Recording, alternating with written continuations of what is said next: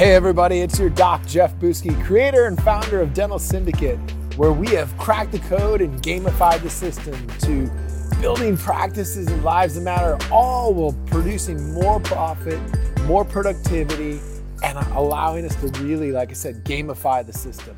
So welcome to Jumpstart with Jeff. Today's topic is this: cold temperatures and cold marriages. Sit back and relax, and welcome to your Jumpstart. So this morning was a balmy 27 degrees here in Texas. And for Texas, that's cold. It's cold out. I grew up in Minnesota, and I grew up, with below zero. It was usually in the mid 20s or 20 plus below, as I grew up there. But the difference is that was a dry cold up there. Texas cold is pretty chilly when it's in the 20s here, and because it's just kind of a more damp and moist cold. Nonetheless, back to the point. So the point is that I knew that I was going to take my morning run this morning. I knew that I was going to run for 2 miles. I looked at what the temperature was going to be at already last night. I knew that it was going to be cold, and so I already had my gear laid out this morning. I had my running shoes laid out. I had my running tights laid out. And I had my pants laid out that I was going to run in, my shirts, my sweatshirts, my hat. I had these earbuds all ready to go, and I knew what I was going to be listening to for my music. So I had already planned it out really well for the cold. And it's kind of like, like when I look at doing implant surgery, I have that planned out and ready to go. So I've already looked at the CT scan numerous times. I've measured everything out. I'm very prepared. I know what it's going to be, from the design of the first incision to the placement of the implant, what I may or may not have to do with the bone, and then all the way to the suture and then the finish up of the product. And so I visualized all this ahead of time, and I'm very, very prepared going in. And you might say, well, Jeff, what the heck does this have to do with marriages? And my question to you is this. So I stick a lot of time into preparing for my workouts. I stick a lot of time into preparing for my work. It could be preparing for an implant procedure, or it could be preparing for my marketing. Spend specific time in writing out copy and looking at what I want the actions to get people to do when they're in my office, and how I'm going to communicate, and how I'm going to communicate during my new patient experience. And that all takes time and effort to put in. But then the end result ends up moving towards a place where I can allow individuals, say a patient, to move forward with care that they know that they want and they deserve to have.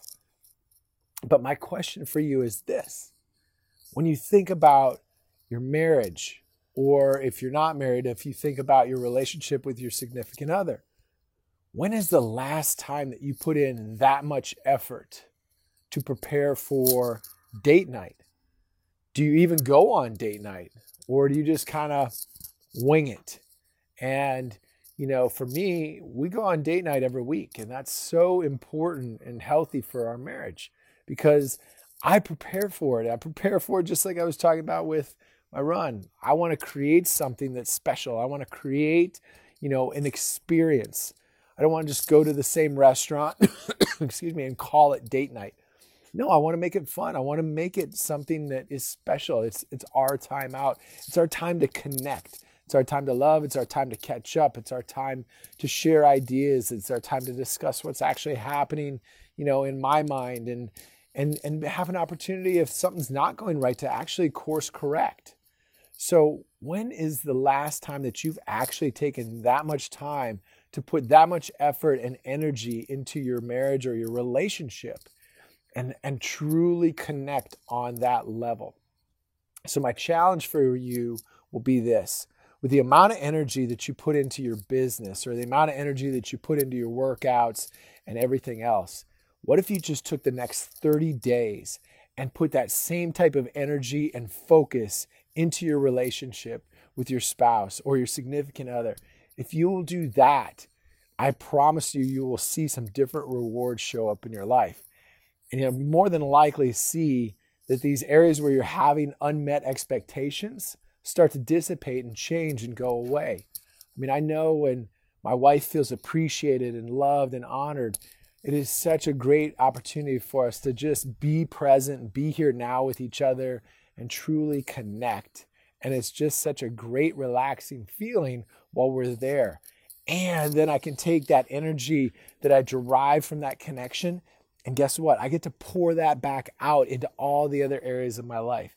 I get to pour that into my being able to be present with my kids, which also then motivates me and moves me forward. And I get to take all that energy then and bring it into my workplace, into my practice, in a healthy environment. Now I get to put that back out, and I get to dump that energy back out and be a giver of that to other people. So it's taking the energy that I'm receiving and basically being able to give that back away. So that's my challenge to you, is for the next 30 days, take and put the same type of effort that you do either into your workouts or into your marketing for your practice or into the way in which you prepare for procedures in your practice. And also just put that energy into your spouse or your significant other in your relationship, and then see what happens. So if this message resonated with you, leave me a message down below, or if you're curious and want to learn more, hit me up on a DM, and I'll see you next time. Peace, power, productivity, give it away.